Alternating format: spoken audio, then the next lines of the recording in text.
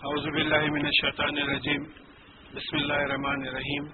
ہم سورہ ہود یعنی 11ویں سورت کی 35 آیات کر چکے تھے اور یہ 12واں پارہ چل رہا ہے. تو اس سے پہلے مختصر نوح علیہ السلام کا واقعہ چل رہا تھا اور اس کی سمری خلاصہ یہ ہے کہ نوح علیہ السلام جب اپنی تبلیغ کا کام شروع کیے تو ان کی قوم کے جو وی آئی پیز تھے، جو لیڈرز تھے، انہوں نے کہا کہ بھئی آپ کی بات سننے والے ایسے لوگ ہیں جو ہماری سوسائٹی میں ان کی کوئی ویلیو نہیں ہے. غریب لوگ ہیں، تعلیم یافتہ لوگ نہیں ہیں، وی آئی پیز نہیں ہیں، دولت مند نہیں ہیں. تو یہ تو ہمیشہ دیکھا گیا ہے کہ عموماً اللہ تعالیٰ کی طرف ایسے ہی لوگ آ جاتے ہیں زیادہ. جیسا پچھلی دفعہ بھی بات آئی کہ آپ کسی بھی دینی محفل میں دیکھیے کہ ٹاپ ایجوکیٹڈ لوگ نہیں رہتے، ٹاپ دولت مند لوگ نہیں رہتے، ٹاپ عہدوں کے لوگ نہیں رہتے، تو ایک عام لوگ رہتے. تو یہ وی آئی پیز وہ لیڈرز جو تھے ان کا یہ اعتراض تھا کہ آپ کے پاس کوئی یعنی ایسے مشہور دولت مند اور علم والے لوگ نہیں رہتے، لہذا ہم آپ کے پاس نہیں بیٹھ سکتے اور آپ جو عذاب کی دھمکی دے رہے ہیں وہ عذاب لے آئیے. تو یہ پچھلی دفعے کا خلاصہ تھا. اب یہ بات آگے آ رہی ہے کہ اعوذ باللہ من الشیطان الرجیم بسم اللہ الرحمن الرحیم. وہ اوحی الی نوح انہ لن یؤمن من قومک الا من قد آمن. تو نوح علیہ السلام کی طرف یہ وحی کی گئی کہ آپ کی قوم کے اب کوئی بھی لوگ ہرگز ایمان نہیں لائیں گے سوائے ان کے جو ایمان لا چکے ہیں. دیکھیے یہ 950 برس کی محنت ہے. یہ 950 برس کی محنت میں وہ ہے ون ہینڈ فل، ویسا ون بوٹ فل، آپ اس کو شپ بھی نہیں بول سکیں گے. ایک کشتی بنائے تھے، وہ کشتی میں وہ لوگ آ گئے. 950 سال کی جو ہے محنت ہوئی. تو اب اللہ تعالیٰ بتا دیے کہ دیکھو، یعنی مطلب یہ ہے کہ ایمان لانے والے ہمیشہ کم رہے. اب بھی 6 بلین پاپولیشن میں 1.2 مسلمان ہیں، اس میں نام کے کتنے ہیں، کام کے کتنے الگ بات ہے، لیکن میجورٹی اسلام قبول نہیں کری. تو یہ ہسٹورک طریقہ ہم لوگوں کو بتایا جا رہا ہے کہ اب اور آگے ایمان نہیں لائیں گے. فلا تبتئس بما کانوا یفعلون. تو یہ لوگ جو اللہ تعالیٰ کے احکامات کے خلاف جو حرکتیں کرتے ہیں، اس سے آپ غمگین مت ہوئیے. اللہ تعالیٰ خود دلاسا دلا رہے ہیں. رسول اللہ صلی اللہ علیہ وسلم کے ساتھ بھی یہ بات آئی ہے، کئی جگہ پہ جو ہے بات آئی ہے کہ آپ غمگین مت ہوئیے. وَاصْنَعِ الْفُلْكَ، اور آپ کشتی بنائیے. دیکھیے یہ ثنا کا جو لفظ ہے سوات نون عین، اس کا مطلب یہ ہوتا ہے کہ کسی اور چیز پہ کام کرنا. جیسا صنعت نگر ہے، بھئی لوہے کا کچھ فرنیچر بن رہا ہے، لوہے پہ کام کر کے فرنیچر بنا رہے، اس کو صنعت بولتے ہیں. ثنا کسی اور چیز پہ کام کرنا. یعنی قرآن کا جو اپروپریٹ یوز ہے ایک ایک لفظ کا، وہ میں بتانا چاہ رہا ہوں. اچھا، فعل کا مطلب عموماً یہ ہوتا ہے کہ اپنی مرضی سے کرنا. جیسا اللہ تعالیٰ اپنے بارے میں بولتے ہیں کہ یفعلوا ما یشاء، جو چاہتے ہیں وہ کرتے ہیں. اور عمل کا مطلب بھی کرنا ہوتا ہے، لیکن عام طور پہ کسی کے احکامات کی پابندی کرنا عمل کے معنی میں آتا ہے. جیسا والذین آمنوا وعملوا الصالحات، عمل کرنا. تو ثنا ہے اور پھر اس کے بعد میں فعل ہے اور اس کے بعد میں عمل ہے. یہ تینوں میں یہ فرق آ رہا ہے. تو اتنا قرآن کا ایک ایک لفظ یا یہ نہیں بتایا کہ عمل الفلک یا فعل الفلک، ایسی بات نہیں ہے. یہ بات آ رہی ہے کہ وَاصْنَعِ الْفُلْكَ، یعنی کشتی کے اوپر جو ہے لکڑی پہ کام کر کے کشتی بناؤ. بِأَعْيُنِنَا وَوَحْيِنَا، ہماری آنکھوں کے سامنے اور ہماری وحی کے مطابق. دیکھیے معلوم ہوتا ہے کہ یہ انسان کا پہلا انوینشن ہے. اس سے پہلے کوئی ایسی چیز نہیں تھی، بس پیدل پھرتے تھے، ممکن ہے مویشیوں پہ بیٹھ جاتے تھے، کرتے تھے. کوئی انوینشن نہیں تھا. انوینشن کیا ہوتا ہے؟ اب یہ انوینشن ہے. یہ اس کے بغیر مجھے اور زیادہ چیخ کے بولنا پڑے گا. انوینشن سے سہولت ہوگی. تو اگر کشتی نہیں ہوتی تو بھی ڈوب جانے کا اندیشہ ہے. تو کشتی پہلا انوینشن ہے، پہلی ایجاد ہے. اب یہاں ایک اشارہ ملتا ہے کہ یہ معلوم ہوتا ہے کہ تمام ایجادات جتنے انسان کیے ہیں وہ اللہ تعالیٰ کے احکامات ہی کے مطابق ہوئے ہیں. اس کا ثبوت یہ ہے، میں خود اس فیلڈ میں رہا ہوں، سائنس کی فیلڈ میں. لیکن جو میٹیریل آپ استعمال کرتے ہیں وہ اللہ تعالیٰ پیدا کیا ہے. جس قانون کو استعمال کر کے آپ وہ میٹیریل بناتے وہ بھی اللہ تعالیٰ کا پیدا ہوا کیا ہوا قانون ہے. آپ بنائیں، آپ بھی اللہ تعالیٰ کی مخلوق ہیں. آپ میں کیا خاص بات ہے؟ اس سے پہلے بھی میں بار بار یہ بات سنا چکا ہوں کہ بھئی کسی سائنٹسٹ نے اللہ تعالیٰ سے بحث کر لی، ایک جو کوئی سائنٹیفک میگزین میں آیا تھا، تو اللہ تعالیٰ بولے کہ بھائی بتا تو کیا کیا بنایا؟ تو بولے صاحب وہ ٹی وی بنایا، مائکرو فون بنایا، ٹیلی فون بنایا، راکٹ بنایا، بہرحال گر گیا، بے ہوش ہو گیا بولتے بولتے، اتنی ایجادات تھے۔ پھر ہوش میں آ کے پوچھا یا اللہ اب آپ بولیے آپ کیا بنائے؟ تو اللہ تعالیٰ مسکرا کے بولے کہ میں تجھے بنایا۔ تو بات جوک کی ہے، لیکن بات سمجھنے کی ہے کہ یہاں ایک اشارہ یہ ہو رہا ہے کہ جو تمہارے انوینشنز ہیں یہ سب، یہ پنکھے، لائٹاں، ہوائی جہاز، راکٹس، ٹیلی ویژن وغیرہ، یہ جتنے کمپیوٹر، یہ جتنے انوینشنز ہیں، یہ بھی اللہ تعالیٰ کا میٹیریل استعمال ہوا ہے اور انہی کا قانون استعمال ہوا۔ قانون کوئی نہیں بنایا ہے۔ لا آف گریوٹی جو ہے، زمین اپنے طرف چیزوں کو کھینچتی ہے، یہ نیوٹن ڈسکور کرا، نیوٹن نہیں بنایا یہ قانون۔ نیوٹن کیا بنائیں گا قانون؟ ختم ہو گیا، مر گیا ہو۔ تو یہاں یہ بات سمجھ میں آنا ہے کہ کشتی بناؤ ہماری آنکھوں کے سامنے اور ہماری وحی کے مطابق۔ اچھا، وحی کے معنی سمجھنا ضروری ہے۔ شہد کی مکھی کو اللہ تعالیٰ وحی کرتے ہیں، اس کی انسٹنکٹ میں ڈال دیتے ہیں، اس کی فطرت میں ڈال دیتے ہیں۔ جیسا نبیوں اور پیغمبروں کو وحی آتی ویسی وحی نہیں آتی۔ پھر زکریا علیہ السلام کے ساتھ استعمال ہوا وہ لفظ کے جو ہے انہوں نے اپنی قوم پہ وحی کی، یعنی اشارہ کیا کہ اللہ کا ذکر کیا کرو۔ رمز اس کے بارے میں سمجھایا گیا کہ وحی کے معنی رمز، اشارہ کرنے کے ہیں۔ تو یہ اشارے جو ہے بعض وقت اندر سے ہوتے ہیں، وحی کے کئی طریقے بتائے گئے ہیں، ایک اندر دل میں ڈال دیتے بات۔ اتنا معلوم ہو رہا ہے کہ تمام انوینشنز اللہ تعالیٰ کی طرف سے ہوئے ہیں۔ وَلَا تُخَاطِبْنِي فِي الَّذِينَ ظَلَمُوا، اور یہ لوگ جو ظلم کرتے ہیں، ناانصافی کرتے ہیں، اللہ تعالیٰ کے احکامات کی پابندی مت کرتے ہیں، نہیں کرتے ہیں، ان کے بارے میں آپ میرے سے بات مت کیجیے۔ بس ختم ہو گیا، ان کا قصہ ختم ہو گیا۔ اِنَّهُمْ مُغْرَقُونَ، یہ لوگ ڈبا دیے جانے والے ہیں، فیصلہ آ گیا اللہ تعالیٰ۔ وَيَصْنَعُ الْفُلْكَ، تو نوح علیہ السلام جو ہے کشتی بنانے لگے۔ وَكُلَّمَا مَرَّ عَلَيْهِ مَلَأٌ مِّنْ قَوْمِهِ سَخِّرُوا مِنْهُ، اور جب بھی ان کے قوم کے لوگ ان کے طرف سے گزرتے تو ان کا مذاق اڑاتے تھے، بھئی یہ کیا ہو رہا ہے، کیونکہ کشتی کبھی دیکھے نہیں تھے، طوفان کا اندازہ نہیں تھا، مذاق اڑاتے تھے کہ بھئی یہ کیا ہو رہا ہے۔ بھئی اگر میں بیلون میں ہائیڈروجن بھروں اور یہ بولوں کہ بھئی میں یہ بیلون میں آسمان میں اڑنے والا ہوں، تو آپ کبھی ہائیڈروجن کا بیلون اگر دیکھے ہی نہیں ہے اتنا بڑا، آپ بولیں گے بیلون میں کیسا اڑیں گے، بیلون سے کیسا اڑیں گے آپ؟ ہائیڈروجن ہلکی گیس رہتی، بیلون کو لے کے اوپر چلے جاتی، اور بہت بڑا بیلون رہا تو آپ بھی چلے جا سکتے اس کے ساتھ۔ تو ان کو علم ہی نہیں تھا کہ طوفان آنے والا ہے۔ اور پھر یہ کہ جو ہے کشتی، دیکھیے کشتی بھی جو فلوٹ کرے گی، وہ جو پرنسپل آف آرکیمیڈیز جس کو بولتے ہیں سائنس میں، وہ بھی اللہ تعالیٰ کا بنایا ہوا ہے۔ بھئی آپ گھر جا کے ایک چھوٹی کٹوری بکیٹ میں پانی لے کے اس میں خالی ڈالیے، تیرتے رہے گی وہ، اس میں تھوڑا پانی ڈالیے، یعنی وہ کچھ پانی کو ڈسپلیس کرے گی اپنی وجہ سے، اپنے وزن کی وجہ سے کچھ پانی کو ڈسپلیس کرے گی۔ آپ تھوڑا پانی ڈالیے نہیں ڈوبے گی، اور تھوڑا ڈالیے نہیں ڈوبے گی، ایک مقدار ایسی آئے گی کہ اتنا پانی ڈالتے ڈوب جائے گی۔ یعنی مطلب یہ ہے کہ جب کسی چیز کو پانی میں ڈالا جاتا ہے تو اپنے ویٹ کے مطابق پانی کو ڈسپلیس کرتی ہے اور اتنا ویٹ وزن لے سکتی ہے، اس لیے کشتی نیچے بہت بڑی ہوتی ہے اور اوپر جو ہے چھوٹی معلوم ہوتی ہے۔ تو یہ بھی قانون اللہ تعالیٰ کا ہے جس کو آرکیمیڈیز ڈسکور کرا، ہم اس کو پرنسپل آف آرکیمیڈیز بول دیے۔ قرآن پہ آنکھیں بند کر کے، دماغ بند کر کے بیٹھے رہے، سوچنے اور سمجھنے کی بات ہی نہیں تھی۔ یہ تو ہمارا ذمہ تھا کہ ہم دنیا کو سمجھاتے کہ پرنسپل آف آرکیمیڈیز کیا ہے، لا آف گریوٹی کیا ہے، انوینشنز کیا ہے، لیکن ہم بند رہے۔ بلکہ مجھے اپنا ذاتی تجربہ ہے کہ جب یہ بات لے کے اٹھے شروع میں تو لوگ اعتراض کرنے لگے، بھائی یہ قرآن اور سائنس کو کیا ملا رہے ہیں۔ ایسی جہالت ہم لوگوں میں ہو گئی، پوری سائنس بھری ہوئی ہے قرآن میں۔ اب یہ پرنسپل آف آرکیمیڈیز پہ جو ہے کشتی چلنے والی تھی تو ان کو معلوم نہیں تھا، مذاق اڑائے نوح علیہ السلام کا۔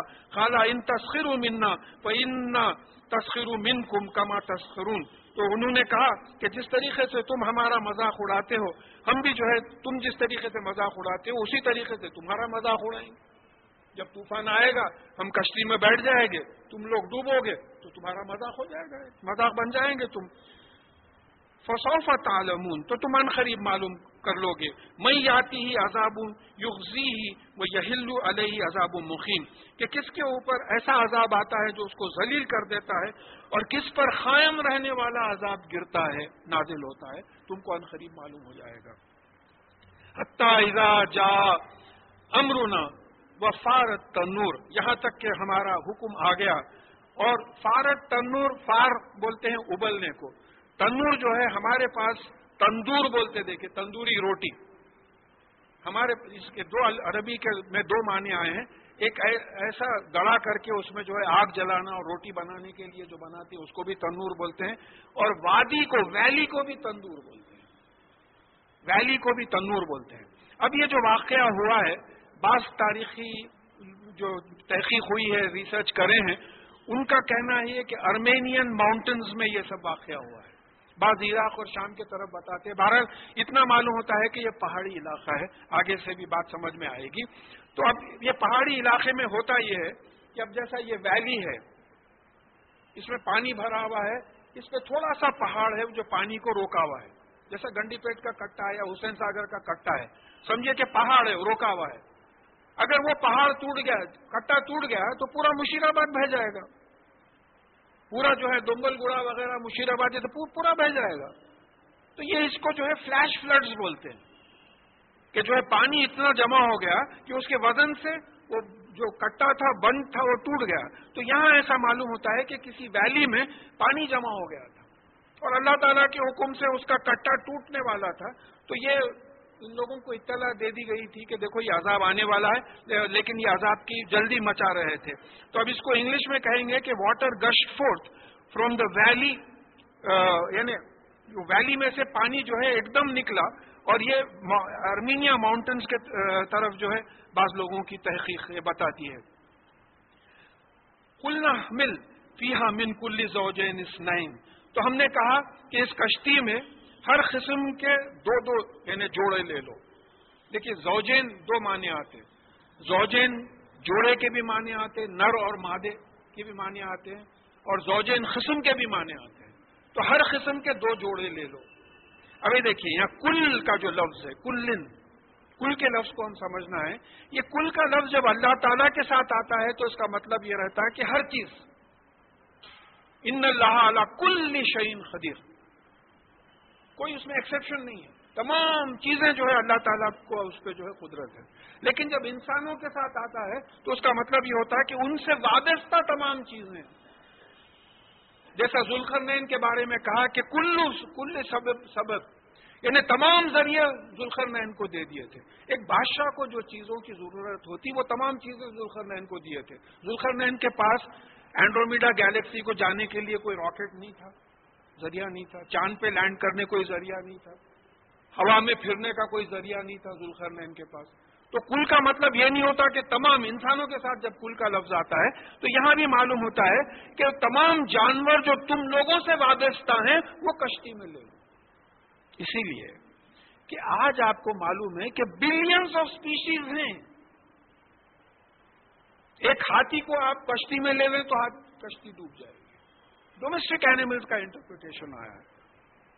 ہاتھی کو اگر ویل کو، تمام ویلز اور تمام ہاتھی، تمام اونٹ، تمام گھوڑے، تمام مچھلیاں، پورا پانی کے تمام اگر وہ کشتی میں لے لیں تو کشتی خود زمین کے برابر سائز ہونا پڑے گا۔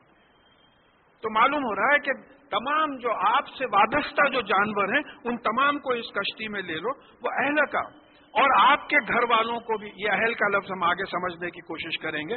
اہل کا مطلب یہ ہوتا ہے کہ آپ کے والے، دیکھیے اہل کتاب، کتاب والے، اہل بیت، گھر والے، اہل اللہ، اللہ والے۔ تو اہل کا مطلب ہوتا والے۔ تو یہاں مطلب ہو رہا ہے کہ آپ کو فالو کرنے والے، آپ کی پیروی کرنے والے یا آپ کے گھر والے، ان کو سب لے لیجئے۔ الا من سبق علیہ القول، سوائے ان لوگوں کے جن کے بارے میں ہمارا حکم آ چکا ہے کہ ان کو ڈبایا جائے گا۔ کافروں کو مت لیجئے۔ ومن آمن، یعنی کہ جو ایمان لائے ہیں ان لوگوں کو اس کشتی میں لے لیجئے۔ وما آمن معہ الا خلیل، اور ان کے ساتھ بہت کم لوگ ایمان لائے تھے۔ اب یہ معلوم ہوتا ہے کہ آدم علیہ السلام اور بی بی حوا کی جو اولاد ہوئی تھی وہ اولاد پوری کی پوری جو ہے اس جگہ پہ جمع تھی۔ اب جب طوفان آیا تو میجورٹی تو جو ہے ختم ہو گئی، ڈوب گئی۔ ایک مائنورٹی خلیل تعداد کے کچھ لوگ جو ایمان لائے تھے وہ بچ گئے۔ اسی لیے نوح علیہ السلام کو آدم ثانی بولتے ہیں، سیکنڈ آدم بولتے ہیں کہ بھئی ہاں ہم لوگ جتنے ہیں پورے نوح علیہ السلام کی اولاد میں سے اس وقت انسانیت چل رہی ہے، باقی کے سب ڈوب گئے. ایک انٹرپریٹیشن یہ ایسا ہے. وَقَالَ ارْكَبُوا فِيهَا بسم اللہ مجریہا و مرساہا، اور کہا کہ اس میں جو ہے چڑھ جاؤ کشتی میں، اور اللہ کے نام پر اس کا بہنا ہوگا، اور اللہ تعالیٰ کے نام پہ اس کا مرساہا لنگر ڈالنا ہوگا، رکنا ہوگا، کہ اللہ کے نام پہ چلے گی، اللہ تعالیٰ چلائیں گے اس کو بالکل ہی جو ہے، کیونکہ بچا لیے ہیں. دیکھیے ہمیشہ اللہ تعالیٰ کی سنت رہی ہے کہ نبی کو اور نبی کے ساتھ والوں کو اللہ تعالیٰ نے ہمیشہ بچا لیا، ان کی خلاف ورزی کرنے والوں کو ڈبا دیا. اس وقت چوطرف جو ہو رہا ہے اپنا جائزہ لیجئے کہ ہم قرآن اور حدیث پہ نہیں ہیں، اس لیے ہمارے ساتھ ایسے معاملے ہو رہے ہیں. پھر کہا کہ ان ربی لغفور الرحیم، بے شک آپ کا پالنے والا مالک جو ہے وہ گناہوں کی سزا سے بچانے والا ہے، گناہوں سے بچانے والا ہے، رحم کرنے والا ہے. وَهِيَ تَجْرِي بِهِمْ فِي مَوْجٍ كَالْجِبَالِ، اور وہ کشتی جو ہے ان بہنے لگی، یعنی موجوں میں جو پہاڑوں کی طرح اونچی اونچی موجیں تھے، طوفان آ چکا تھا. وَنَادَى نُوحٌ ابْنَهُ وَكَانَ فِي مَعْزِلٍ يَا بُنَيَّ ارْكَبْ مَعَنَا وَلَا تَكُن مَعَ الْكَافِرِينَ. تو نوح علیہ السلام نے اپنے بیٹے کو کہا، جو بیٹا جو ہے ان لوگوں سے الگ تھا، کہ اے میرے بیٹے کشتی میں آ جا، اور جو ہے تو کافروں کے ساتھ مت ہو. مطلب یہ ہے کہ جو کشتی میں آ گئے وہ ایمان لانے والے تھے، جو کشتی میں نہیں آئے وہ کافروں میں سے تھے. تو بیٹا نہیں آیا. دوسری جگہ حوالہ ہے کہ بیوی بھی نہیں بچ سکی نوح علیہ السلام کی، بیٹا بھی نہیں بچ سکا. جب بیٹے سے بولے کہ آ جا اور کافروں کے ساتھ مت ہو، کہ کشتی میں جو بھی نہیں آیا وہ کفر کرنے والا ہے، کافروں کے ساتھ مت ہو. خالا سآوی الی جبل یاسومنی من الماء، اس نے کہا کہ میں کسی پہاڑ پہ سہارا لے لوں گا، وہ مجھے پانی سے بچا لے گی. یعنی مطلب یہ بات ثابت ہو گئی کہ یہ پہاڑی علاقہ تھا، اس میں ویلی تھی، تمام ماؤنٹنز تھے، پہاڑ تھے، اور یہ ویلی جو ہے پھوٹی تمام نکلے. اور یہ بتا رہا تھا کہ بھئی آپ لو لیول پہ ہیں، میں کسی پہاڑ پہ چڑھ جاؤں گا اور جو ہے وہ مجھے بچا لے گا. تو نوح علیہ السلام نے کہا خالا لا عاصم اليوم من امر اللہ الا من رحم، آج کے دن اللہ تعالیٰ کے حکم سے تجھے کوئی نہیں بچا سکتا سوائے جس پر اللہ تعالیٰ نے رحم کیا ہے. یعنی نبی کا بیٹا ہے، اتنے بڑے پیغمبر ہے، ان کا بیٹا ہے، لیکن جو ہے اللہ تعالیٰ کے حکم کے خلاف اس کو کوئی نہیں بچا سکا. وحال بینہم الموج فکان من المغرقین، اور ان کے بیچ میں ایک موج آ گئی اور وہ جو ہے ڈوبنے والوں میں ہو گیا، وہ ڈوب گیا. پھر اللہ تعالیٰ کا حکم آیا وخیلا یا ارض ابلعی ماءکی، تو یہ حکم ہوا کہ اے زمین تو اپنا پانی نگل جا. دیکھیے یہاں ایک بڑا جیولوجیکل فیکٹ ہے کہ پانی زمین سے وابستہ ہے، آسمان سے وابستہ نہیں ہے. کسی بھی جیولوجسٹ سے آپ پوچھ لیجئے کہ پانی جو ہے 400-500 کلومیٹر تک کئی لیولز ہیں جس کے نام مختلف دیے گئے ہیں، تقریباً 4 لیولز آتے ہیں، اور یہ لوور لیول پہ جو ہے کلاؤڈ ہوتا، اور یہ پانی جو ہے زمین کا پانی ہے، جو زمین زمانے میں گرم تھی، وہ گرمی سے ابل کے بھاپ بنا تھا. جب ٹیمپریچر کم ہوا تو جو پانی گرنے لگا، اب یہ واٹر سائیکل چل رہا ہے کہ سورج کی گرمی سے اور ریڈیو ایکٹیو ہیٹ سے پانی ایواپریٹ ہوتا، بھاپ بنتا، بادل بنتے، پھر پانی آ جاتا. تو یہاں ایک اتنا بڑا جیولوجیکل فیکٹ ہے یا ارض ابلعی ماءکی، کہ اے زمین تو اپنا پانی نگل جا، تو زمین کا پانی. یا سماؤ اقلی، اور اے آسمان رک جا، یعنی بارش ختم ہو جائے. وہ غیظ الماء، اور پانی جذب ہو گیا زمین میں. اللہ تعالیٰ کا حکم جو آیا تو پانی زمین میں جذب ہو گیا. اسی وجہ سے ہم بور ویل سے پانی لیتے، اگر پانی جذب نہیں ہوتا تو بور ویلوں میں پانی نہیں آتا تھا. یہ اللہ تعالیٰ کے احکامات کی وجہ سے ہوتا ہے.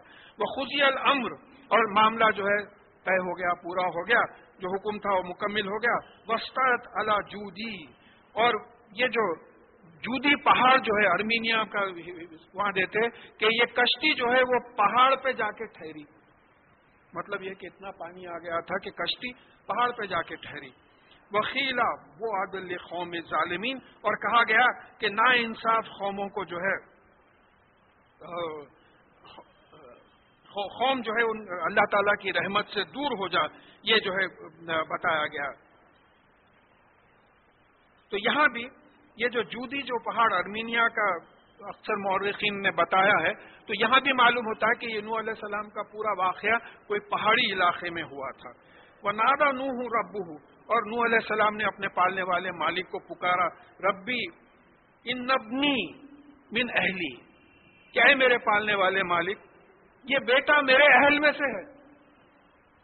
دیکھیے اس میں ترجمے میں بعض جگہ پہ گڑبڑ ہوئی ہے کہ اہل کا مطلب گھر والے ہوتے ہیں. یا سیدھی سی بات آ رہی ہے کہ فقال ربی ان ابنی، یعنی اے میرے پالنے والے مالک، یہ میرا بیٹا من اہلی، میرے اہل میں سے ہے، میری پیروی کرنے والوں میں سے ہے. اہل کتاب، کتاب کی پیروی کرنے والے، اہل اللہ، اللہ کی پیروی کرنے والے، اہل بیت، گھر میں رہنے والے، یعنی میرے فالوورز میں سے ہے، میری پیروی کرنے والے ہیں. وَإِنَّ وَعْدَكَ الْحَقُّ وَأَنْتَ أَحْكَمُ الْحَاكِمِينَ، اور آپ کا وعدہ حق ہے کہ آپ میرے اہل کو بچا لیں گے، مجھے فالو کرنے والے، میری پیروی کرنے والوں کو بچا لیں گے، اور آپ تمام فیصلہ کرنے والوں میں بہترین فیصلہ کرنے والے ہیں. آپ کے ویسا کوئی فیصلہ کر ہی نہیں سکتے. ایک تو بات یہ ہے کہ آپ جج بھی ہیں، آپ گواہ بھی ہیں. ہمارے مقدموں میں جو ہے جج الگ ہوتا، گواہ الگ ہوتا، یہاں جج بھی ہیں، گواہ بھی ہیں. آپ کے ویسا کوئی فیصلہ کرنے والا ہوتا ہی نہیں. تو یہ دعا کی نوح علیہ السلام نے، خالا یا نوح انہ لیس من اہلک، کہ اب اللہ تعالیٰ نے جواب دیا کہ اے نوح، یہ تمہارے اہل میں سے نہیں تھا، تم کو فالو کرنے والا، تمہارا پیروی کرنے والا نہیں تھا. اور کہا کہ انہ امن غیر صالح، اس کا عمل صالح نہیں تھا، نیک عمل سے ہٹ کے تھا، خراب عمل کرتا تھا، یہ تمہارے فالو کرنے والوں میں نہیں تھا. فلا تسألنی ما لیس لک بہ علم، تو آپ ایسی بات کا سوال مت کیجئے جس کا آپ کو علم نہیں ہے. یہاں ایک بڑی خاص بات معلوم ہو رہی ہے کہ باپ کو بیٹے کے ایمان کا علم نہیں ہے، اللہ تعالیٰ کو اس کے ایمان اور عمل کا علم ہے. باپ کو بیٹے کے ایمان کا علم نہیں ہے کہ بیٹا صاحب ایمان ہے یا نہیں ہے، باپ کو علم نہیں ہے. تو اللہ تعالیٰ بول رہے ہیں کہ ایسی چیز کے بارے میں سوال مت کرو جس کے بارے میں آپ کو علم نہیں ہے. انی اعیذک ان تکون من الجاہلین، میں تم کو نصیحت کرتا ہوں کہ تم ایسا نہ ہو کہ تم جاہلوں میں ہو، یعنی علم نہیں رکھنے والوں میں سے ہو جاؤ. میں تم کو جو ہے اس کی وصیت کرتا ہوں کہ ایسے سوال مت کرو جس کا تم کو علم نہیں ہے، ایسی چیزیں مت مانگو. وَإِلَّا تَغْفِرْ لِي، وہ قال ربی انی اعوذ بک ان اسألک ما لیس بہ علم، اور انہوں نے کہا کہ اے میرے پالنے والے مالک، بے شک میں آپ کی پناہ میں آتا ہوں ایسے سوال کرنے سے جس کا مجھے علم نہیں ہے. یہ نبی اور رسول علیہ الصلوۃ والسلام کی جو ہے شان ہے کہ اپنی غلطی کو فوراً مان لیے، حجت نہیں کرے، نہیں میرا بیٹا ہے نا آپ بچا لیجئے، نہیں حجت نہیں کرے. تو بولے میں معافی چاہتا ہوں کہ جو ہے میں ایسا سوال کرا جس کا علم نہیں تھا، وہ میری اولاد ہے، مجھے خود نہیں معلوم تھا کہ اس کے دل میں ایمان ہے یا نہیں ہے، مجھے نہیں معلوم تھا. وَإِلَّا تَغْفِرْ لِي وَتَرْحَمْنِي أَكُن مِّنَ الْخَاسِرِينَ، اور اگر آپ مجھے اس گناہوں کی سزا سے نہ بچائیں اور مجھ پہ رحم نہ کریں تو میں تو نقصان اٹھانے والوں میں ہو جاؤں گا. دیکھیے ایک بات ہے، آپ نوح علیہ السلام سے رسول اللہ صلی اللہ علیہ وسلم تک جو ہے استغفار کی کثرت پائیں گے. آدم علیہ السلام سے لے کے ربنا ظلمنا انفسنا وان لم تغفر لنا وترحمنا لنكونن من الخاسرین. آدم علیہ السلام کی بھی دعا تھی. رسول اللہ صلی اللہ علیہ وسلم 100 مرتبہ استغفار کرتے تھے دن میں. تو یہ نبی اور رسول اللہ تعالیٰ کے ریپرزینٹیٹو ہوتے ہوئے اتنا اپنے گناہوں کی سزا سے بچاؤ کی دعا کرتے تھے، ہم کتنا کرتے ہیں؟ دیکھیے مشکل کیا ہے، ہم کئی چیزوں کو گناہ ہی نہیں سمجھتے، کئی چیزوں کو ہم گناہ نہیں سمجھتے. تو یہ جو ہے اللہ تعالیٰ سے مغفرت مانگ رہے ہیں، رحم کر رہے ہیں، ورنہ میں نقصان اٹھانے والوں میں ہو جاؤں گا. بتا رہے ہیں قیلا یا نوح اہبط بسلام منا وبرکات علیک وعلی ممن معک. تو حکم ہوا کہ اے نوح آپ اتر جائیے سلامتی کے ساتھ، یعنی کشتی سے اور پہاڑ سے جو بھی ہے وہاں سے اتر جائیے، اور ہمارے طرف سے آپ پر برکات ہیں، یعنی اچھی چیزوں میں بڑھوتری ہوگی. اور وہ امتیں جو آپ کے ساتھ ہیں، یعنی 27ویں آیت میں ہم پڑھ چکے ہیں کہ وہاں بات آ گئی تھی کہ آپ کو ہم صرف انسان کی طرح دیکھتے ہیں اور آپ کی اتباع وہی لوگ کرتے ہیں. وہ اراذلونا بھی بادی اور رائے، یعنی جو کمزور لوگ سمجھے جاتے ہیں وہ بھی کشتی میں تھے. تو اب یہ جو انسانیت بچی معلوم ہوتا ہے کہ نوح علیہ السلام بھی تھے، اور وہ جو ایمان لانے والے تھے ان لوگوں کے بھی جو ہے ان کے جو جنریشنز چلے یہ پورے تھے. تو بولے کہ جو ہے ان پہ ہم برکتیں نازل کریں گے، اور جو آپ کے ساتھ ہے ان کی اولاد پہ بھی برکتیں نازل کریں گے. وہ امم سنمتعہم، اور ایسی امتیں نکلیں گی جس کو ہم فائدہ پہنچائیں گے زندگی کا. ثم یمسہم منا عذاب علیم، اور پھر اس کے بعد میں ہمارے طرف سے ان کو ایک تکلیف دہ عذاب پہنچے گا، کیونکہ یہ جب بھی اللہ تعالیٰ کے احکامات کی نافرمانی کریں گے یہ عذاب میں مبتلا ہوں گے. یہ ہماری سنت ہے، ہم یہ کرتے رہیں گے. یہ جو قوم آپ کے ساتھ نکلے گی ان کی اولاد کے ساتھ یہ معاملے ہوں گے. تلک من انباء الغیب، یہ جو ہے خبریں ہیں غیب کی. یہ دیکھیے انبا خبر، اسی سے نبی ہے. نبی کون ہوتا؟ خبر دینے والا. رسول کون ہوتا ہے؟ کوئی چیز کو پہنچانے والا. جیسا قرآن نازل ہوا، قرآن کو پہنچا دیا رسول ہے. خبر دینے والا کہ بھئی دیکھو آخرت میں حساب ہوگا، یہ نبی ہو گیا. تو یہ غیب کی خبریں ہیں. نوحیھا الیک، ہم آپ کی طرف وحی کرتے ہیں، یعنی رسول اللہ صلی اللہ علیہ وسلم کی طرف وحی کرتے ہیں. ما کنتا تعلموہا، آپ اس کو نہیں جانتے تھے. غیب کیا ہے؟ آپ کے علم میں نہیں تھا. نوح علیہ السلام کے بارے میں آپ جانتے نہیں تھے. انتا ولا قوموں کا من قبل ھذا، نہ آپ جانتے تھے نہ آپ کی قوم جانتی تھی اس سے پہلے. ہم وحی کے ذریعے جو ہے نوح علیہ السلام کے واقعات آپ پہ جو ہے نازل کر رہے ہیں. فاصبر ان العاقبۃ للمتقین. تو اب آپ حکم ہو رہا ہے رسول اللہ صلی اللہ علیہ وسلم کو کہ صبر کیجئے. جب دین پہ کام کرنا ہے تو پھر صبر کرنا پڑا. صبر کا مہینہ ہے، صبر کرنا پڑے گا. صبر کیجئے. بے شک بہترین نتیجہ متقین کا ہے. یہ متقین کون ہے؟ جو اللہ سے ڈر کے گناہوں سے بچتے ہوئے نیک عمل کرتے ہیں، قرآن پہ ویسے ہی عمل کرتے ہیں جیسے کہ رسول اللہ صلی اللہ علیہ وسلم نے بتایا ہے. تو یہ متقین ہے. پھر یہاں سے قوم عاد کی بات آ رہی ہے. یہ عام طور پہ یہ سیکوینس آیا، نوح علیہ السلام، عاد علیہ السلام اور صالح علیہ السلام. وَإِلَىٰ عَادٍ أَخَاهُمْ هُودًا، اور عاد کی جو قوم تھی ان کے پاس ہم نے ہود علیہ السلام کو بھیجا رسول بنا کے. قَالَ يَا قَوْمِ اعْبُدُوا اللَّهَ مَا لَكُم مِّنْ إِلَٰهٍ غَيْرُهُ. انہوں نے وہی پیغام دیا جو نوح علیہ السلام دیے تھے، کہ تمام نبی یہی پیغام دیے کہ اے میری قوم اللہ تعالیٰ کی غلامی کرو، اور تم کو اللہ کے علاوہ اور کوئی معبود نہیں ہے. There is no god except اللہ. کوئی سپریم اتھارٹی ہے ہی نہیں اللہ کے علاوہ. اللہ تعالیٰ کی واحد سپریم اتھارٹی. تو ان کی بھی یہی دعوت تھی، لا الہ الا اللہ کی دعوت تھی. تمام نبیوں، تمام پیغمبروں کو، رسولوں کی یہی دعوت تھی.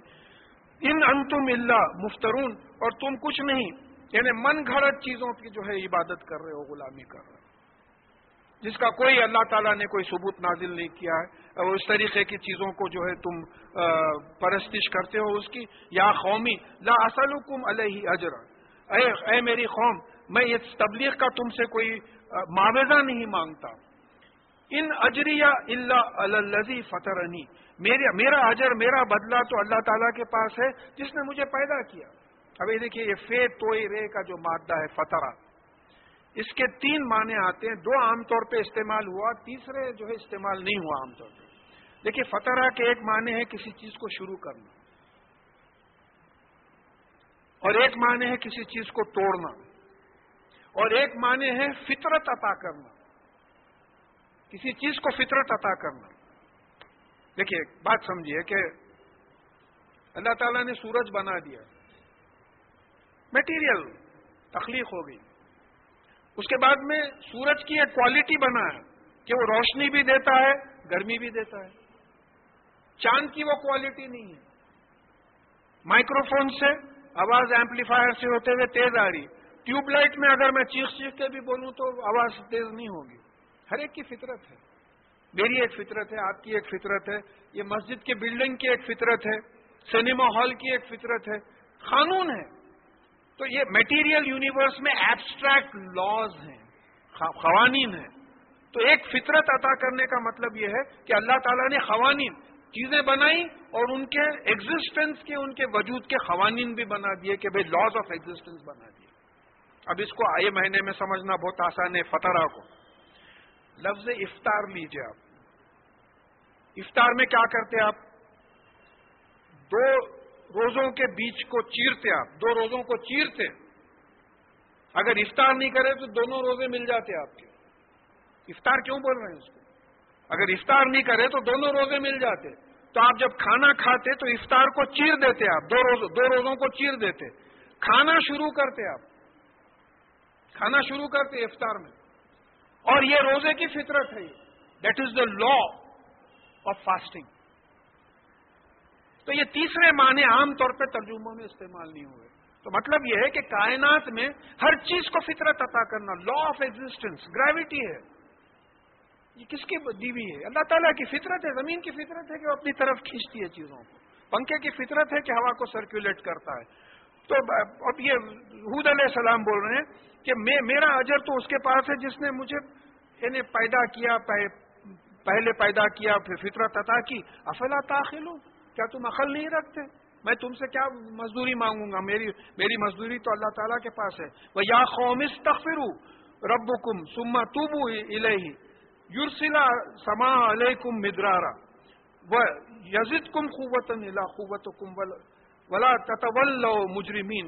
تو اے میری قوم، اللہ تعالیٰ سے، اپنے پالنے والے مالک سے اپنے گناہوں کی سزا کی معافی مانگو. استغفار کرنا، اپنے گناہوں کی سزا سے معافی مانگنا، اپنے گناہوں سے بچاؤ کی معافی مانگنا، اور توبو الیہ، اور ان کی طرف توبہ کرنا، ان کی طرف متوجہ ہونا. جو گناہ کی زندگی گزر رہی ہے اس کو چھوڑ کے دین کی زندگی پہ آ جاؤ. یہ ہر نبی، ہر پیغمبر کی دعوت یہ تھی کہ گناہوں کی زندگی کو چھوڑو اور نیکی کی طرف آ جاؤ. تو اللہ تعالیٰ کیا کرے گا؟ اس کا فائدہ دنیا میں کیا پہنچے گا؟ آسمان سے دھواں دار بارش تم کو پہنچائے گا، بارش دے گا، اور پھر تمہاری جو قوت ہے اور بھی قوت جو ہے اس میں ادا کرے گا. تو تم ولا تتولوا مجرمین، تو مجرم ہو کے مت پلٹ جاؤ. میری بات سنو، اگر تم ایسا نہیں کرو گے تو قرآن اللہ تعالیٰ کے احکامات کے خلاف عمل کرنے کا جرم ہوگا. یہی بات جو ہے یہ تیسری آیت میں آئی تھی، وَأَنِسْتَغْفِرُوا رَبُّكُمْ. ہم لوگوں کو حکم ہوا تھا کہ اور تم اپنے پالنے والے مالک کے جو ہے گناہوں سے معافی مانگو، گناہوں سے بچاؤ کی جو ہے دعا کرو. ثُمَّ تُوبُوا إِلَيْهِ، اور پھر اسی کی طرف رجوع ہو. غلط راستے پہ چلے جا رہے تھے، سیدھے راستے پہ آ جاؤ. تو کیا ہوگا؟ یُمَتِّعُکُم مَتَاعًا حَسَنًا إِلَىٰ أَجَلٍ مُّسَمًّى. تو اللہ تعالیٰ ایک وقت مقرر تک تم کو جو ہے بہترین اجر دے گا، دنیا تمہاری ٹھیک کر دے گا. تو معلوم ہوا کہ استغفار کرنے سے اور توبہ کرنے سے دنیا بھی ٹھیک ہوتی ہے، آخرت بھی ٹھیک ہوتی ہے. اور یہ مہینہ تو ہے اسی کا کہ جتنا اہتمام ہو سکا اس کا کرنا، کہ جو ہے اللہ تعالیٰ سے اپنے گناہوں کی معافی مانگنا، توبہ کرنا. اور توبہ کا مطلب یہ ہے کہ اپنے گناہ کو گناہ ماننا اور یہ ارادہ کرنا کہ یہ گناہ انشاءاللہ پھر نہیں کریں گے، اور پھر قرآن اور حدیث کے راستے پہ آ جانا. یہ تمام نبیوں پیغمبروں کا جو ہے میسج تھا. اور تم مجرم کس کو بولیں گے؟ آپ کسی قانون کے خلاف جانے کے. اب ہم مجرم کیسا ہوں گے کہ قرآن اور حدیث کے خلاف اگر ہم عمل کر رہے ہیں تو ہم جرم کر رہے ہیں، مجرم کر رہے ہیں. تو مجرمین میں سے مت ہو. قالوا یہود ما جیتنا ببینۃ وما نحن بتارکی آلہتنا من قولک وما نحن لک بمؤمنین. تو انہوں نے کہا کہ اے یہود علیہ السلام، تم ہمارے پاس کوئی کھلی نشانی ثبوت لے کے نہیں آئے. بین ثبوت کو بولتے کسی چیز کو کھول کے سمجھانا. کوئی معجزہ لے کے نہیں آئے. کوئی معجزہ اگر لے کے آتے تو ہم مان لیتے. اور ہم صرف تمہاری بات پر اپنے معبودوں کو چھوڑنے والے نہیں ہیں. وہ جو بت پرستی ہوتی کرتی تھی، تمہارے بولنے پہ ہم چھوڑنے والے نہیں ہیں. دیکھیے یہ بات ہم لوگوں میں بھی ہے. ہم لوگوں میں کیسی ہے کہ بھئی ایک صاحب دین کے نام پہ ایک غلط حرکت کر رہے ہیں، آپ ان کو بول رہے ہیں کہ بھئی یہ غلط ہے، قرآن اور حدیث سے یہ ثابت نہیں ہے. پھر وہ صاحب بحث کر رہے ہیں کہ ہمارے باپ دادا غلط تھے، بیوقوف تھے کرے.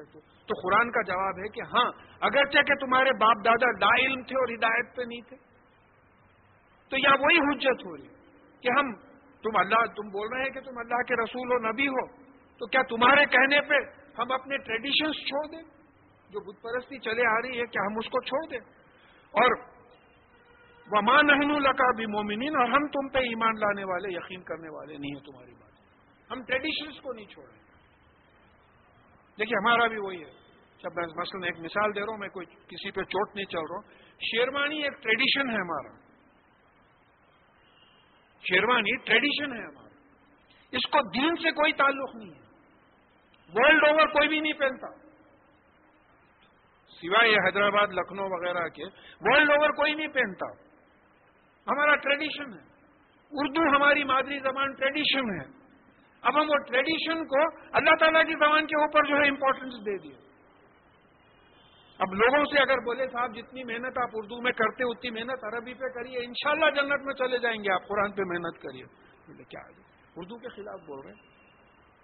تو بات یہ سمجھنا ہے کہ یہ ٹریڈیشنز ہیں، یہ ہر نبی کے ساتھ جو اپوزیشن ہوا وہ اپنے ٹریڈیشنز لے کے اٹھے، بولے ہم اپنے ٹریڈیشن کو نہیں چھوڑتے. تو آج بھی یہ دعوت ہے کہ قرآن پڑھیے، احادیث پڑھیے، رسول اللہ صلی اللہ علیہ وسلم کی سیرت پڑھیے، پڑھ کے دیکھیے کہ ہماری زندگی میں کتنی چیزیں دین کے اسلام کے نام پہ ہوتی ہیں جس کا ذکر قرآن اور حدیث میں کہیں نہیں ملتا. آپ کو جو بار بار دہراتے رہتا ہوں میں، جیسا سانچک، مہندی، چوتھی، برسی، چہلم، کہیں بتا دیجئے کوئی ضعیف سے ضعیف حدیث میں بتائیے. ہزاروں سے لاکھوں سے پیسہ جو ہے خرچ ہوتے چلا جا رہا ہے. تو یہ جہالت کی نشانی ہے اگر اللہ کے پیغام کے خلاف کوئی کام کر رہے ہیں. ان نخلو اللہ ترا کا بازو آلہتنا بسوئی، ہم تو یہی بولتے ہیں. حود علیہ السلام کی قوم نے کہا کہ ہمارا تو یہی خیال ہے، ہم تو یہی بولیں گے کہ ہمارے جو معبود ہیں ان میں سے کسی نے تم کو برائی کی مار ماری ہے، تم ہمارے عقیدے کے خلاف بولتے. ایسا ہوتا ہمارے پاس بھی ہوتا. روکتے تھے میاں انہوں وہاں جانے سے. دیکھو بیمار پڑے ہوئے، ارے بیمار تو کافر بھی ہے، مومن بھی ہے، رسول اللہ صلی اللہ علیہ وسلم بھی بیمار پڑے تھے. بیماری سے اس کو کیا تعلق؟ تو یہ تو آزمائش ہے. تو بول رہے ہیں کہ تم یہ جو ہمارے معبودوں کو چھوڑ دیے ہو تم، یہ اصل ریزن یہ ہے کہ یہ ان کی بری مار تم پہ پڑی ہے، اس لیے تم بہکے بہکے باتیں کر رہے ہو.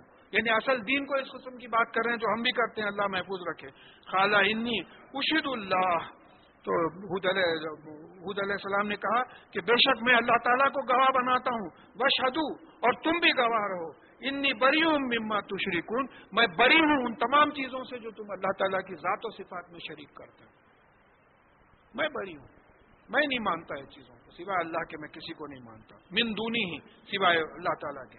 فقیدونی جميعا، تو تمام لوگ تم مل کے جو ہے ایک پروگرام بناؤ، ایک یعنی میرے خلاف پلان کرو. قید کا مطلب ہے پلان کرنا، منصوبہ بنانا. پلان کرو میرے خلاف سب مل کے. ثم لا تنظرون، اور پھر انتظار مت کرو، وہ پلان کو عمل میں لا دو. چیلنج ہے یہ، جو کرتے کر لو.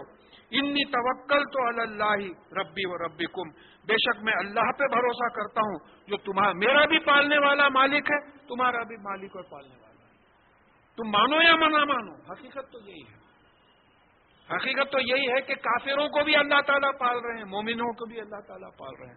شیطان بھی اللہ کی مخلوق ہے، یہ بھولنا، ہمیشہ یاد رکھنا، بھولنا نہیں ہے. شیطان بھی اللہ تعالیٰ کی مخلوق ہے، اس کو بھی ایک فطرت عطا کی، بھٹکانے کی فطرت عطا کی. اس کو وڈرا کر لیے تو پھر آزمائش ختم، ٹیسٹ ختم. اگر شیطان وڈرا ہو گیا تو ٹیسٹ ختم ہو گیا. مصلحت ہے اس کی بھی مصلحت آئی.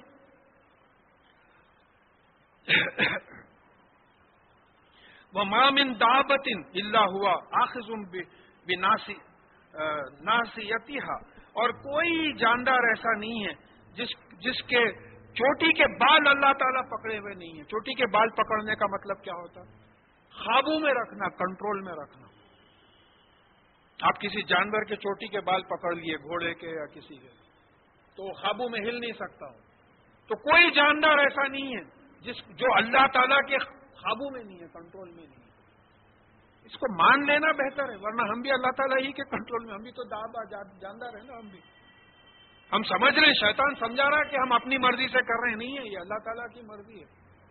یہ اللہ تعالیٰ کی مرضی سے یہاں جمع ہوئے. بڑی خوش قسمتی ہے اللہ تعالیٰ کی کہ اپنے گھر میں بٹھا کے اپنا کلام سنا رہا ہے.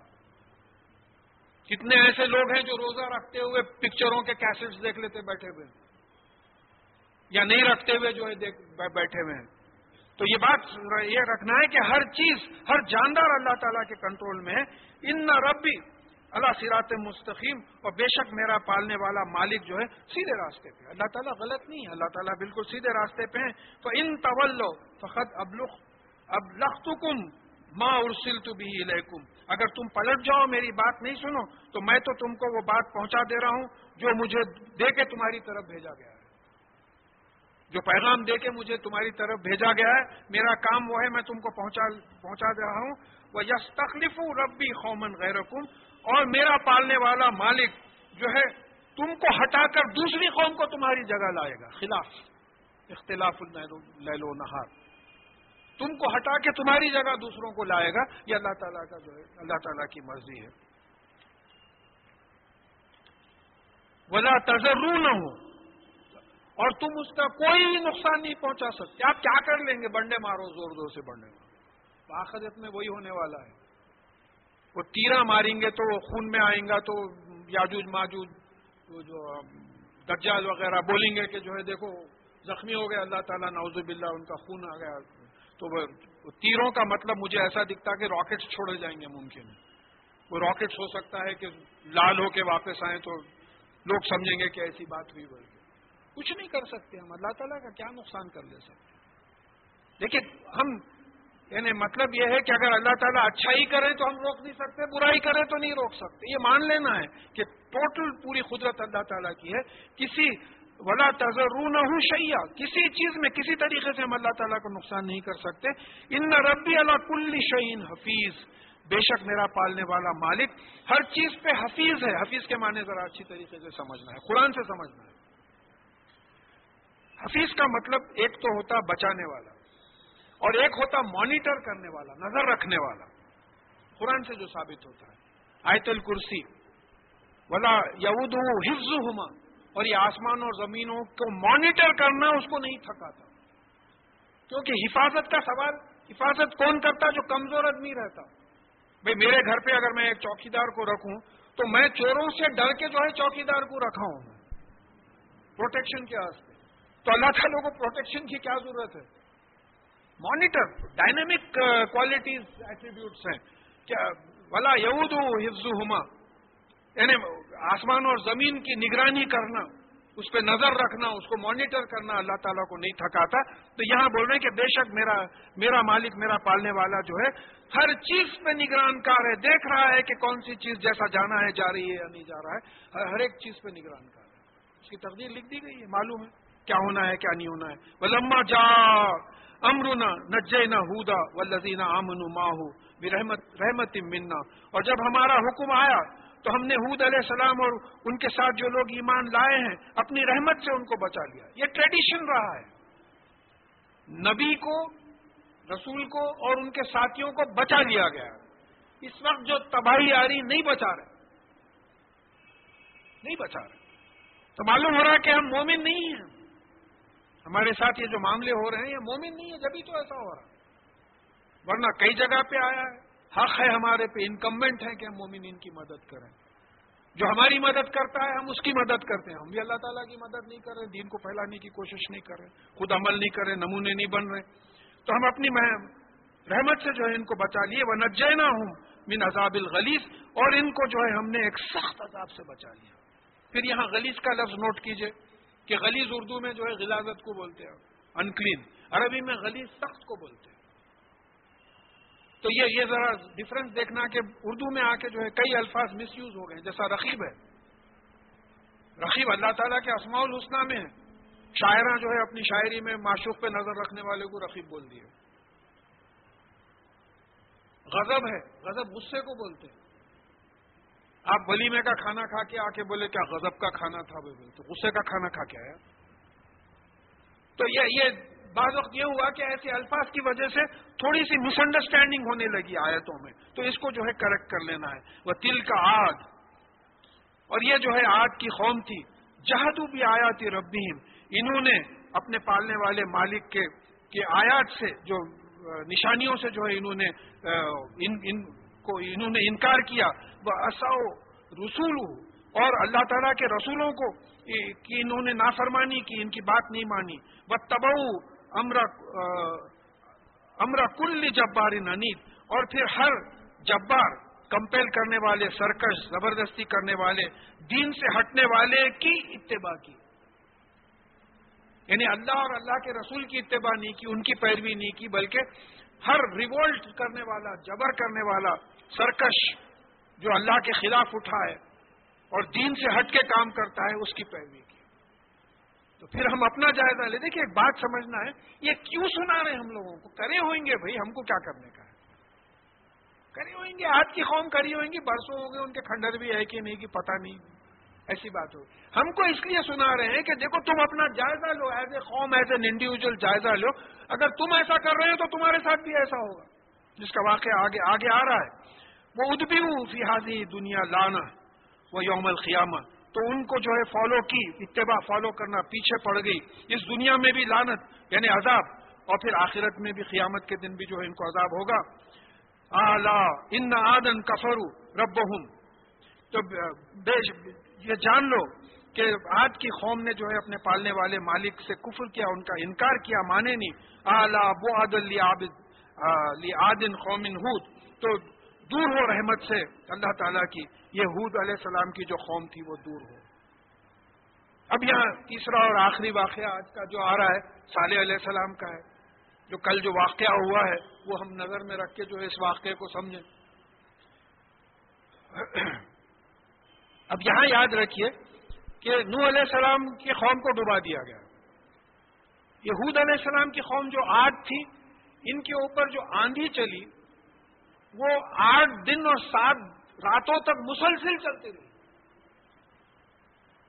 اب آپ جو آندھی چلی امریکہ میں کیٹرینا اور ریٹا بول کے جو نامہ دیے ہیں، کئی لوگ جو ہے لاکھوں کروڑوں سے لوگوں کو جو ہے چھوڑ کے چلا گیا. اب کوئی بتا رہے تھے کہ بی بی سی کی نیوز میں، یہاں تو نہیں آ رہا، تو لندن سے آئے ہوئے ہیں، تو بتا رہے تھے کہ ہوم فار دی ایجڈ میں جو بڈھے تھے ان کو موت کا انجیکشن دے کے نرسز اور ڈاکٹرز بھاگ گئے، عزت کی موت مرنے دو بھائی. تو وہ خود ان کا ہی کمنٹ تھا کہ بھائی ہمارے پاس بھی ہے ماشاءاللہ، اللہ کا فضل ہے، ایسے بڈھے رہے تو کھانوں پہ اٹھا کے لے کے چلے جاتے. وہ ویسٹ بہتر ہے یا ایسٹ بہتر ہے، جہاں کچھ تو اللہ رسول صلی اللہ علیہ وسلم کی بات کا جو ہے اہتمام ہوتا ہے. تو یہاں ہود علیہ السلام کی قوم پہ 8 دن اور 7 راتوں تک جو ہے طوفان آتے رہا. تو قرآن میں ذکر آیا کہ ان کی جو لاشیں پڑی ہوئی تھی تو ایسے معلوم ہوتا تھا کہ کھجور کے درخت کے تنے پڑے ہوئے، ٹرنکس پڑے ہوئے، اس طریقے سے پڑے ہوئے تھے، سوائے گھروں کے کچھ نہیں دکھتا تھا. ایسی ہوا چلی. تو یہ آتے ہی رہتا، حال حال میں آ گیا. تو یہ ایک مثال آ گئی. اب آگے اِلَى ثَمُودُ أَخَاهُمْ صَالِحًا، اور سمود کی قوم پہ ہم نے صالح علیہ السلام کو بھیجا، رسول بنا کے، نبی بنا کے. قَالَ يَا قَوْمِ اعْبُدُوا اللَّهَ مَا لَكُم مِّنْ إِلَٰهٍ غَيْرُهُ. وہی بات بولے کہ اے میری قوم، اللہ کی غلامی کرو اور تمہارے سوائے اللہ کے تمہارا اور کوئی الہ، کوئی معبود نہیں ہے. There is no other authority except God. ایک اللہ ہے خالق، باقی جتنا ہے مخلوق ہے. There is only one creator, rest is creation. Creation سے، مخلوق سے کسی کو اٹھا کے خالق کے برابر، یعنی اللہ تعالیٰ کی غلامی کرو اور تمہارا سوائے اللہ کے تمہارا کوئی اور جو ہے الہ، کوئی سپریم اتھارٹی، کوئی گاڈ نہیں ہے، خدا نہیں ہے. ہوا انشاکم من الارض، اسی نے تم کو زمین سے نشو نما دینا، ڈیولپ کرنا، پروان چڑھانا، اسی نے تم کو زمین سے بنایا، زمین سے پیدا کیا. اب دیکھیے ہمارا جو جسم ہے بھئی، اماں کے پیٹ میں باوا کے نطفے اور اماں کے نطفے سے جو ہے بچہ بنا، وہاں بھی بچہ جو بڑا اور پھر باہر آ کے بھی جو بچہ بڑھتے رہتا بڑھاپے تک، وہ زمین ہی کی وجہ سے بڑھتے رہتا. زمین سے اس کی غذا ملتی ہے، غذا کھاتا اور جو ہے بڑھتا ہے. تو یہ جو ہے بالکل فیکٹ ہے. وہ ہوا انشاکم من الارض واستعمرکم فیہا، اور پھر اس میں بسایا. اس زمین میں اللہ تعالیٰ نے بسایا تم کو. کہیں اور بھی پھینک دے سکتا تھا، کسی اور پلانٹ پہ بھی ڈال دے سکتا تھا، اللہ تعالیٰ ہی نے بسایا. فاستغفروا، پھر وہی دعوت ہو رہی ہے کہ استغفار کرو، اپنے گناہوں کی معافی مانگو اللہ تعالیٰ سے، گناہوں کی سزا سے بچاؤ کی معافی مانگو، دعا کرو. وتوبوا الیہ، اور اس کی طرف پلٹو، توبہ کرو، اپنی غلطی کو غلطی مانو، غلطی چھوڑو، پھر اللہ کے راستے پہ آ جاؤ. انی ربی قریب مجیب، بے شک میرا پالنے والا مالک جو ہے وہ قریب بھی ہے، مجیب بھی ہے، جواب دینے والا. قریب کتنا ہے؟ دیکھیے علیم ہے. علیم کا مطلب اس سے زیادہ علم رکھنے والا اور کوئی نہیں. یہاں اسماء الحسنہ میں علیم ہے. قریب سے مطلب اس سے زیادہ اور قریب کوئی نہیں ہے. اتنا قریب ہے کہ میں اس کے بعد کیا بولنے والا ہوں اس کو معلوم ہے, مجھے نہیں معلوم ہے. میرے سب کانشیس پہ کیا ہے اس کو معلوم ہے, مجھے نہیں معلوم ہے. میں یہاں سے گھر پہنچوں گا یا نہیں پہنچوں گا اس کو معلوم ہے, مجھے نہیں معلوم, حالانکہ پہنچنا میرا ہے. اتنا قریب ہے. تو پھر ایک بات نکلتی, ارے جب اتنا قریب ہے تو دوسری جگہ جا کے کیوں مانگتے ہو, یہیں مانگ لو نا بیٹھ کے. کامن سینس کی بات ہے. ایک صاحب میرے دفتر میں آئے تھے تانا کے, تو میں وہی قریب کی بات کچھ نکلی تو میں بولا دیکھو بھائی آپ یہی مانگو نا, یا اللہ مجھے یہ دے دے, یہ دے دے, یہ دے دے. قریب ہے, سن رہا ہے, جواب دیتا ہے. قریب ہوں, مجیب, جواب بھی دینے والا ہے. اب فرض سے آٹو لے کے نامپلی کو ادھر ادھر کہیں کو جاتے آپ مانگنے کے واسطے, یہی ہے تو کیوں نہیں مانگتے؟ اس سے بڑھ کے بیوقوفی کیا ہوگی؟ قرآن پڑھنے والے کو تو یہ بات کھل کے آنا ہے, دیکھو تمہاری رگے جہاں سے قریب ہے, closer than your jugular vein, رگے جہاں سے قریب ہے. انسان اور اس کے دل میں حائل ہو جاتا ہے, جو بھی بات اندر جاتی ہے باہر جاتی ہے اس کو معلوم ہے. تم میں سے 3 بات نہیں کرتے وہ چوتھا ہوتا ہے, 5 بات نہیں کرتے وہ چھٹا ہوتا ہو, چاہے وہ آسٹریلیا میں ہو چاہے وہ افریقہ میں ہو. کہیں بھی دیکھ لیجیے, دن کے وقت دیکھ لیجیے, رات کے وقت دیکھ لیجیے, کہیں بھی ہر وقت جو ہے وہ موجود ہے.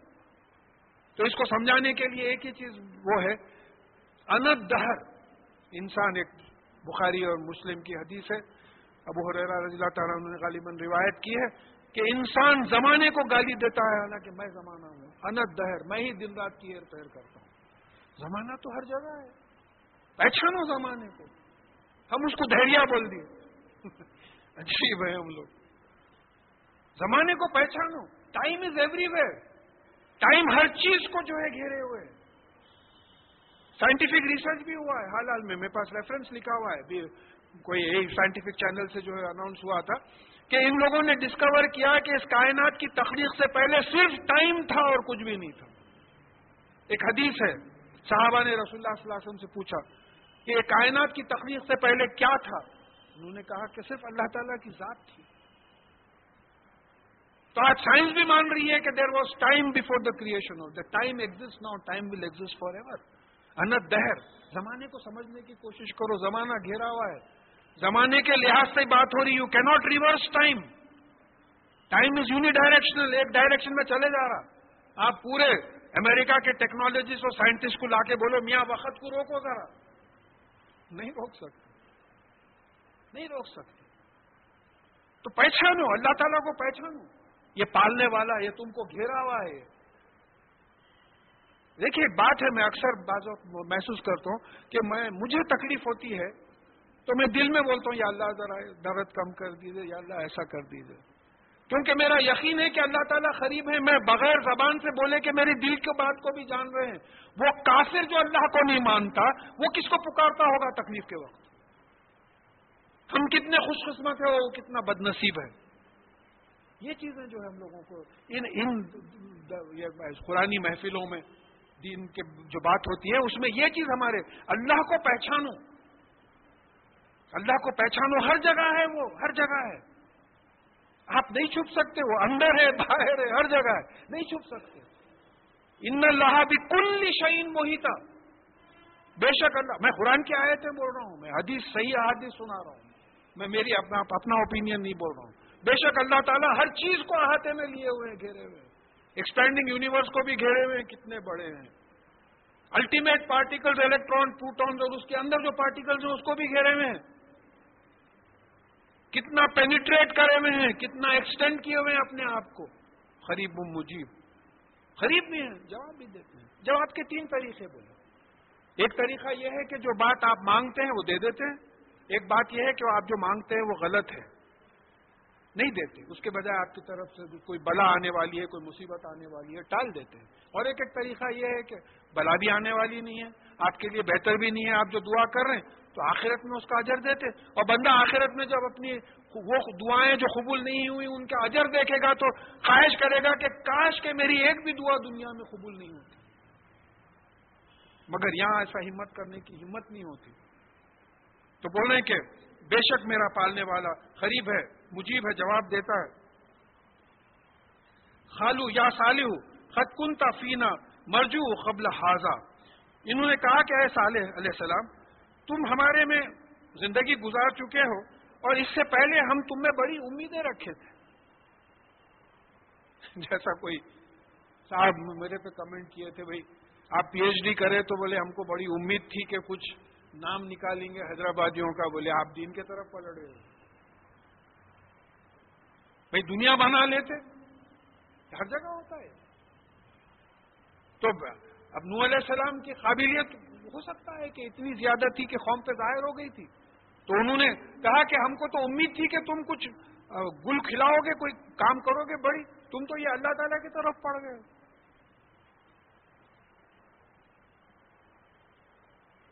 تنہانا ان نعبد ما یعبد آباؤنا، کیا تم ہم کو اس چیز سے روکتے ہو، اس کی غلامی سے روکتے ہو جس کو ہمارے باپ دادا نے جس کی غلامی کی، جس کی پرستش کی. ایک دولہے میاں جو ہے ہار پہنے ہوئے تھے گلے میں.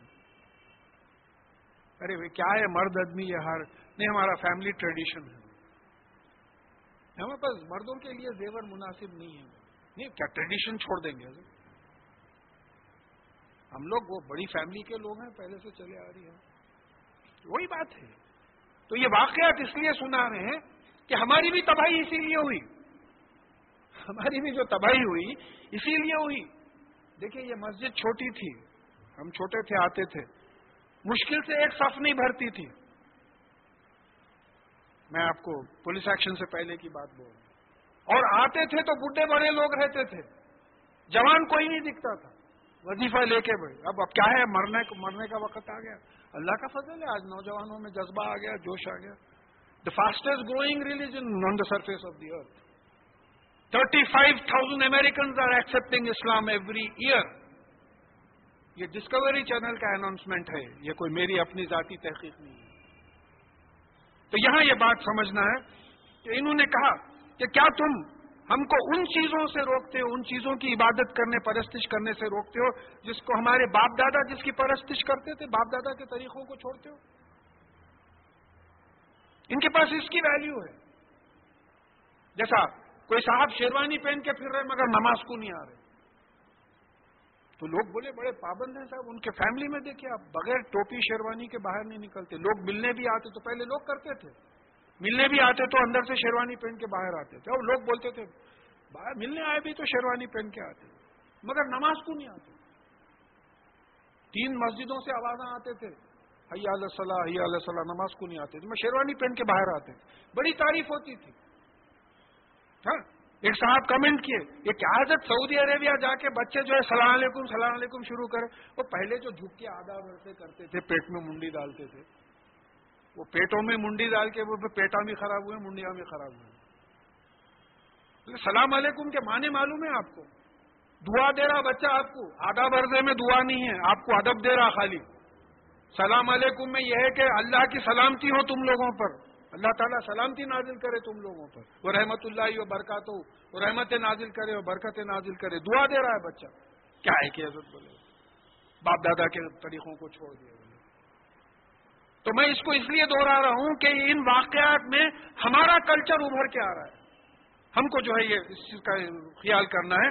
اور کہا کہ وَإِنَّنَا لَفِي شَكٍّ مِّمَّا تَدْعُونَ إِلَيْهِ مُرِيبٍ، اور تم جس چیز کی طرف ہم کو بلاتے ہو اس کے بارے میں ہم کو ایسا شک ہو گیا ہے جس کی وجہ سے ہم الجھن میں پڑ گئے ہیں، کنفیوز ہو گئے.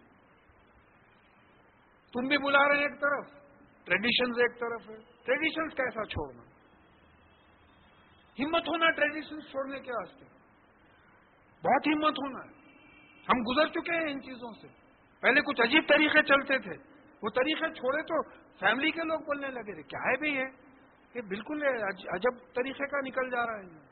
وہی بات ہوتی. قرآن پڑھیں گے، حدیث پڑھیں گے تو معلوم ہوگا کہ اس کا کوئی وجود ہی نہیں ہے جس کو ہم دین سمجھ کے جو ہے حرکتیں کر رہے ہیں. تمام قوموں کی ہسٹری ایسی ہے. تو تم جس کی طرف ہم کو بلاتے ہو اس کے بارے میں ہم کو ایسا شک ہے جو الجھن میں ہم کو ڈال دیا ہے، کنفیوز کر دیا ہے. قال یا قومی ارأیتم ان کنت علی بینۃ من ربی، تو انہوں نے کہا کہ اے میری قوم تم ذرا غور کرو، اگر میں اپنے پالنے والے مالک کی طرف سے کھلے ثبوت پہ ہوں، پہلا کنڈیشن کھلے ثبوت پہ ہو. وہ آتانی منہ رحمہ، اور اس نے اپنی طرف سے رحمت مجھ کو دی ہے، فائدہ پہنچانے والی چیز دی ہے، دنیا میں بھی فائدہ آخرت میں. فَمَن يَنصُرُنِي مِنَ اللَّهِ إِنْ عَصَيْتُهُ، تو اگر میں اللہ تعالیٰ کی نافرمانی کروں گا تو میری کون مدد کرے گا اللہ کے خلاف؟ نبی اور پیغمبر کلیئر ہے اپنے بارے میں. اگر میں یہ تبلیغ کا کام چھوڑ دوں تو کون ہے جو اللہ کے خلاف میری مدد کرے گا؟ کوئی نہیں مدد کر سکتا. فما تزیدوننی غیر تقصیر، تو تم صرف نقصان ہی بڑھاؤ گے میرا. اگر میں تمہاری بات سن لوں تو میرے لیے صرف تم نقصان ہی بڑھاؤ گے اور کچھ نہیں بڑھاؤ گے. اب یہاں یہ بات تفصیل میں نہیں آئی ہے، دوسری جگہ پہ آئی ہے اور بعض روایتوں میں آیا ہے کہ ان کی قوم نے کہا، صالح علیہ السلام کی قوم جو سمود تھی اس نے کہا کہ اچھی بات ہے ہم آپ کی بات مان لیتے، آپ ایک اونٹنی یہ پہاڑوں سے نکالیے. ابھی سعودی عربیہ میں جو ہے لوگ جاتے ہیں وزٹ کرنے، ابھی وہ غاروں میں سے بڑی غلیظ بو آتی ہے، تو وہ غاروں میں رہتے تھے، پتھر چیر کے جو ہے گھر بنایا کرتے تھے. تو بولے کہ بھئی یہ پہاڑی علاقہ تھا تو آپ یہ پہاڑ میں سے ایک اونٹنی نکلوائیے، ایسا معجزہ بتائیے جب ہم ایمان لائیں گے. تو اللہ تعالیٰ نے پورا کیا، پہاڑ سے اونٹنی نکالی. اب اس کے بارے میں یہ بات کہہ دی کہ دیکھو بھئی یہ اونٹنی کے پانی پینے کا کچھ ٹائم ہوگا، تمہارے پانی لینے کا کچھ ٹائم ہوگا. اب یہ اونٹنی کری ہے کہ اتنا پانی پی جاتی تھی کہ ان کے قوم کو جو ہے پانی نہیں ملتا تھا. بھئی آپ ثبوت چاہ رہے تھے نا، ثبوت مل گیا آپ کو. تو وہ واقعہ یہاں آ رہا ہے کہ یا قومی حاضی ناخت اللہ لکم آیا فذرہم تاکلوا فی الارض اللہ ولا تمسوها بسوء فیاخذوکم یاخذکم عذاب قریب. کہ یہ اللہ تعالیٰ کی اونٹنی ہے، یہ اللہ تعالیٰ جو بھیجے ہیں معجزے کے طور پہ وہ اونٹنی ہے، یہ تمہارے لیے نشانی ہے. تو معجزہ مانگ رہے تھے، یہ معجزہ ہے تمہارے لیے، تو اس کو زمین میں چھوڑ دو کھاتے پیتے، اس کو ہاتھ مت لگاؤ. ولا تمسوها بسوء، اور اس کو بری نیت سے جو ہے اس کو چھونا نہیں، اس کو ہاتھ نہیں لگانا. اور ورنہ ہوگا یہ کہ تم کو بہت جلد جو ہے عذاب آ جائے گا. اگر یہ تم اونٹ کو کچھ یہ اونٹنی کو کچھ نقصان پہنچاؤ گے تو بہت جلد تم کو جو ہے نقصان عذاب آ جائے گا. تو اخروہا، تو انہوں نے ان کی ٹانگیں کاٹ دی، یعنی مار ڈالا. اب اس کا ایکسپلینیشن یہ آتا کہ بھئی اونچا جانور ہے، اس کو مارنا ذرا مشکل تھا، تو پہلے ٹانگیں اگر کاٹ دیے تو گر جاتا جانور، گرے بعد مارنا آسان ہو جاتا. بہرحال اس اللہ تعالیٰ کی جو نشانی تھی، معجزہ جو مانگے تھے، اس کو انہوں نے قتل کر دیا. فقال تمتعوا فی دارکم ثلاثۃ ایام، تو ان سے کہا گیا کہ تم اپنے گھروں میں 3 دن تک مزے اڑاتے رہو. 3 دن کا ٹائم ہے عذاب کا، 3 دن تک مہلت دی گئی. ذالک وعد غیر مکذوب، یہ ایسا وعدہ ہے جو جھٹلایا نہیں جائے گا. 3 دن کے بعد تم پہ عذاب آئے گا. فلما جاء امرنا نجینا صالحا والذین آمنوا معه برحمت منا ومن خزي يومئذ ان ربک هو القوی العزیز. تو جب ہمارا حکم آ گیا تو ہم نے صالح علیہ السلام اور وہ لوگ جو ان کے ساتھ ایمان لائے تھے اپنی رحمت سے جو ہے ان کو بچا لیا، فائدہ پہنچانے کی جو جذبہ تھا اسے بچا لیا، اور اس دن کی ذلیل ہونے بدنام ہونے سے بچا لیا. بے شک آپ کا پالنے والا قوی ہے اور عزیز ہے. اب یہ دوسری جگہ پہ سورہ اعراف میں ہم پڑھ چکے ہیں، وہاں آیا کہ ایک زلزلہ آیا تھا. اب ذرا کرنٹ افیئر پہ دیکھیے. زلزلہ جب زبردست صیحہ کی بات آئی، چیخ، ایک چنگار، لاؤڈ کرائی، کیسے نہیں پہاڑ وہ ہوئے ہیں. ایک زلزلہ آیا اور پوری قوم اندھے منہ گر گئی.